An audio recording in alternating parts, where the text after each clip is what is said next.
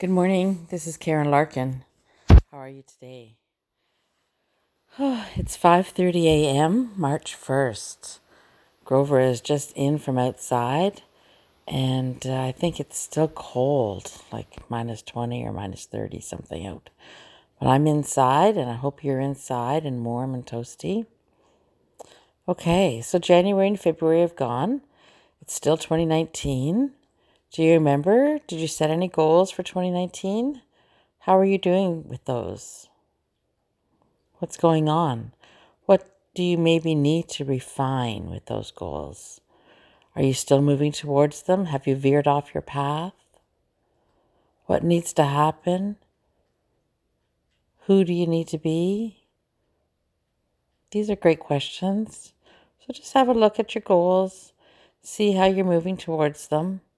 Maybe you need to refine them a little bit. Maybe they're not sitting with you well. Maybe they aren't working for you. Maybe you have a new idea in your mind. That's okay. That's great.